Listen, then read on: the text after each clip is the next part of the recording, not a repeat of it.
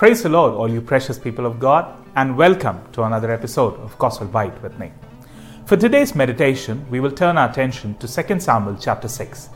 And this chapter talks about the time when David got the Ark of Covenant back in the city of Jerusalem. And it talks about how David danced before the Lord. And it's a very famous one, and we've heard a lot about it. And there's another story which is there, and that is the story of Michal. And how Michal, when she looked out of the window and she saw David dancing, she despised him.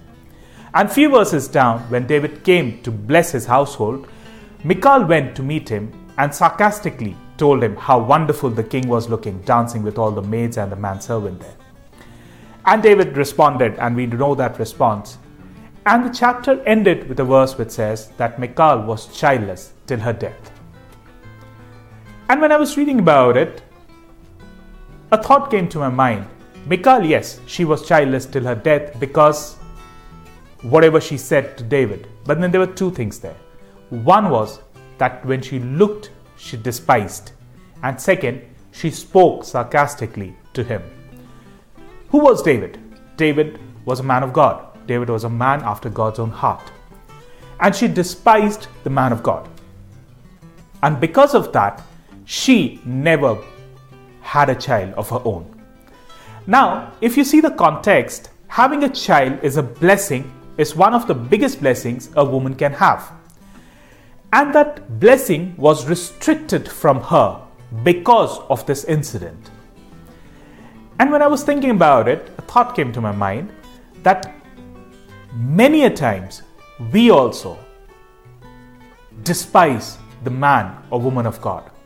Many a times we also are sarcastic to them for the work that they are doing to our God.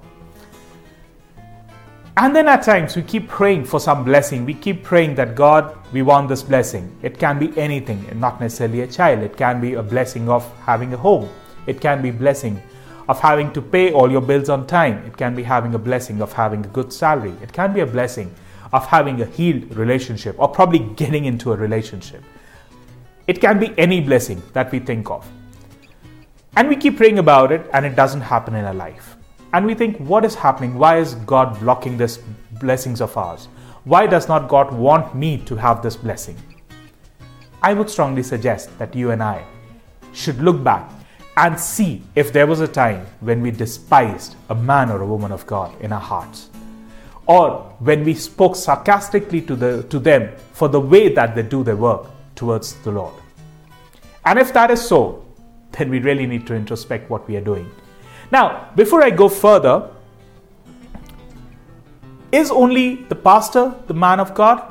Is only a bishop or a deacon or an elder in the church the man or woman of God? No. Bible says in today's time, you and I, all who have believed on Jesus, all who have taken baptism are part of the church, and all who trust that Jesus is the only way to life and He came to give his life for us so that we may be saved, and our salvation is through Him. All of us are woman or man of child of God. And if we are man or woman of God, which means if I make fun of somebody who's sitting next to me just the way that he or she is praying to God or probably worshiping God, we are mocking that person. And if we are mocking that person, God would not like it. And it is scary to think that how often we can be sarcastic and not even know about it. How often we may despise someone and we may not even know about it. How quick we are to be judgmental and we may not even realize what we are doing there. But the Bible says that we should guard our mouth so that whatever comes through it is as per word of God. Because Jesus said that whatever goes in you does not defile you, but what comes out of your mouth defiles you. Now, it may happen that while you're listening to this, you may recollect of a time when you may have spoken against someone, or you may have despised someone for the way that he or she works towards the Lord. One thing which Michal did not do, and probably is something which we should do right now, is that the word does not tell us anywhere that Michal repented for her actions, for her words, for her thoughts, and she repented and she asked for forgiveness. She did not do that. But we are living in the time of grace. We are living in the time when we are under the grace of our Lord. And in this time, the best thing to do is, if you realize that you have done something like this towards any of the child of God, go to a room, lock that room, pray to God, ask for His forgiveness, repent of the things that you have done wrong, and trust me, the moment you do it, you remove that obstacle which is there between you and your blessing.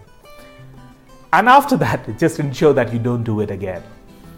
Because this is a time when we are very close to meeting our God, and we should be very careful of these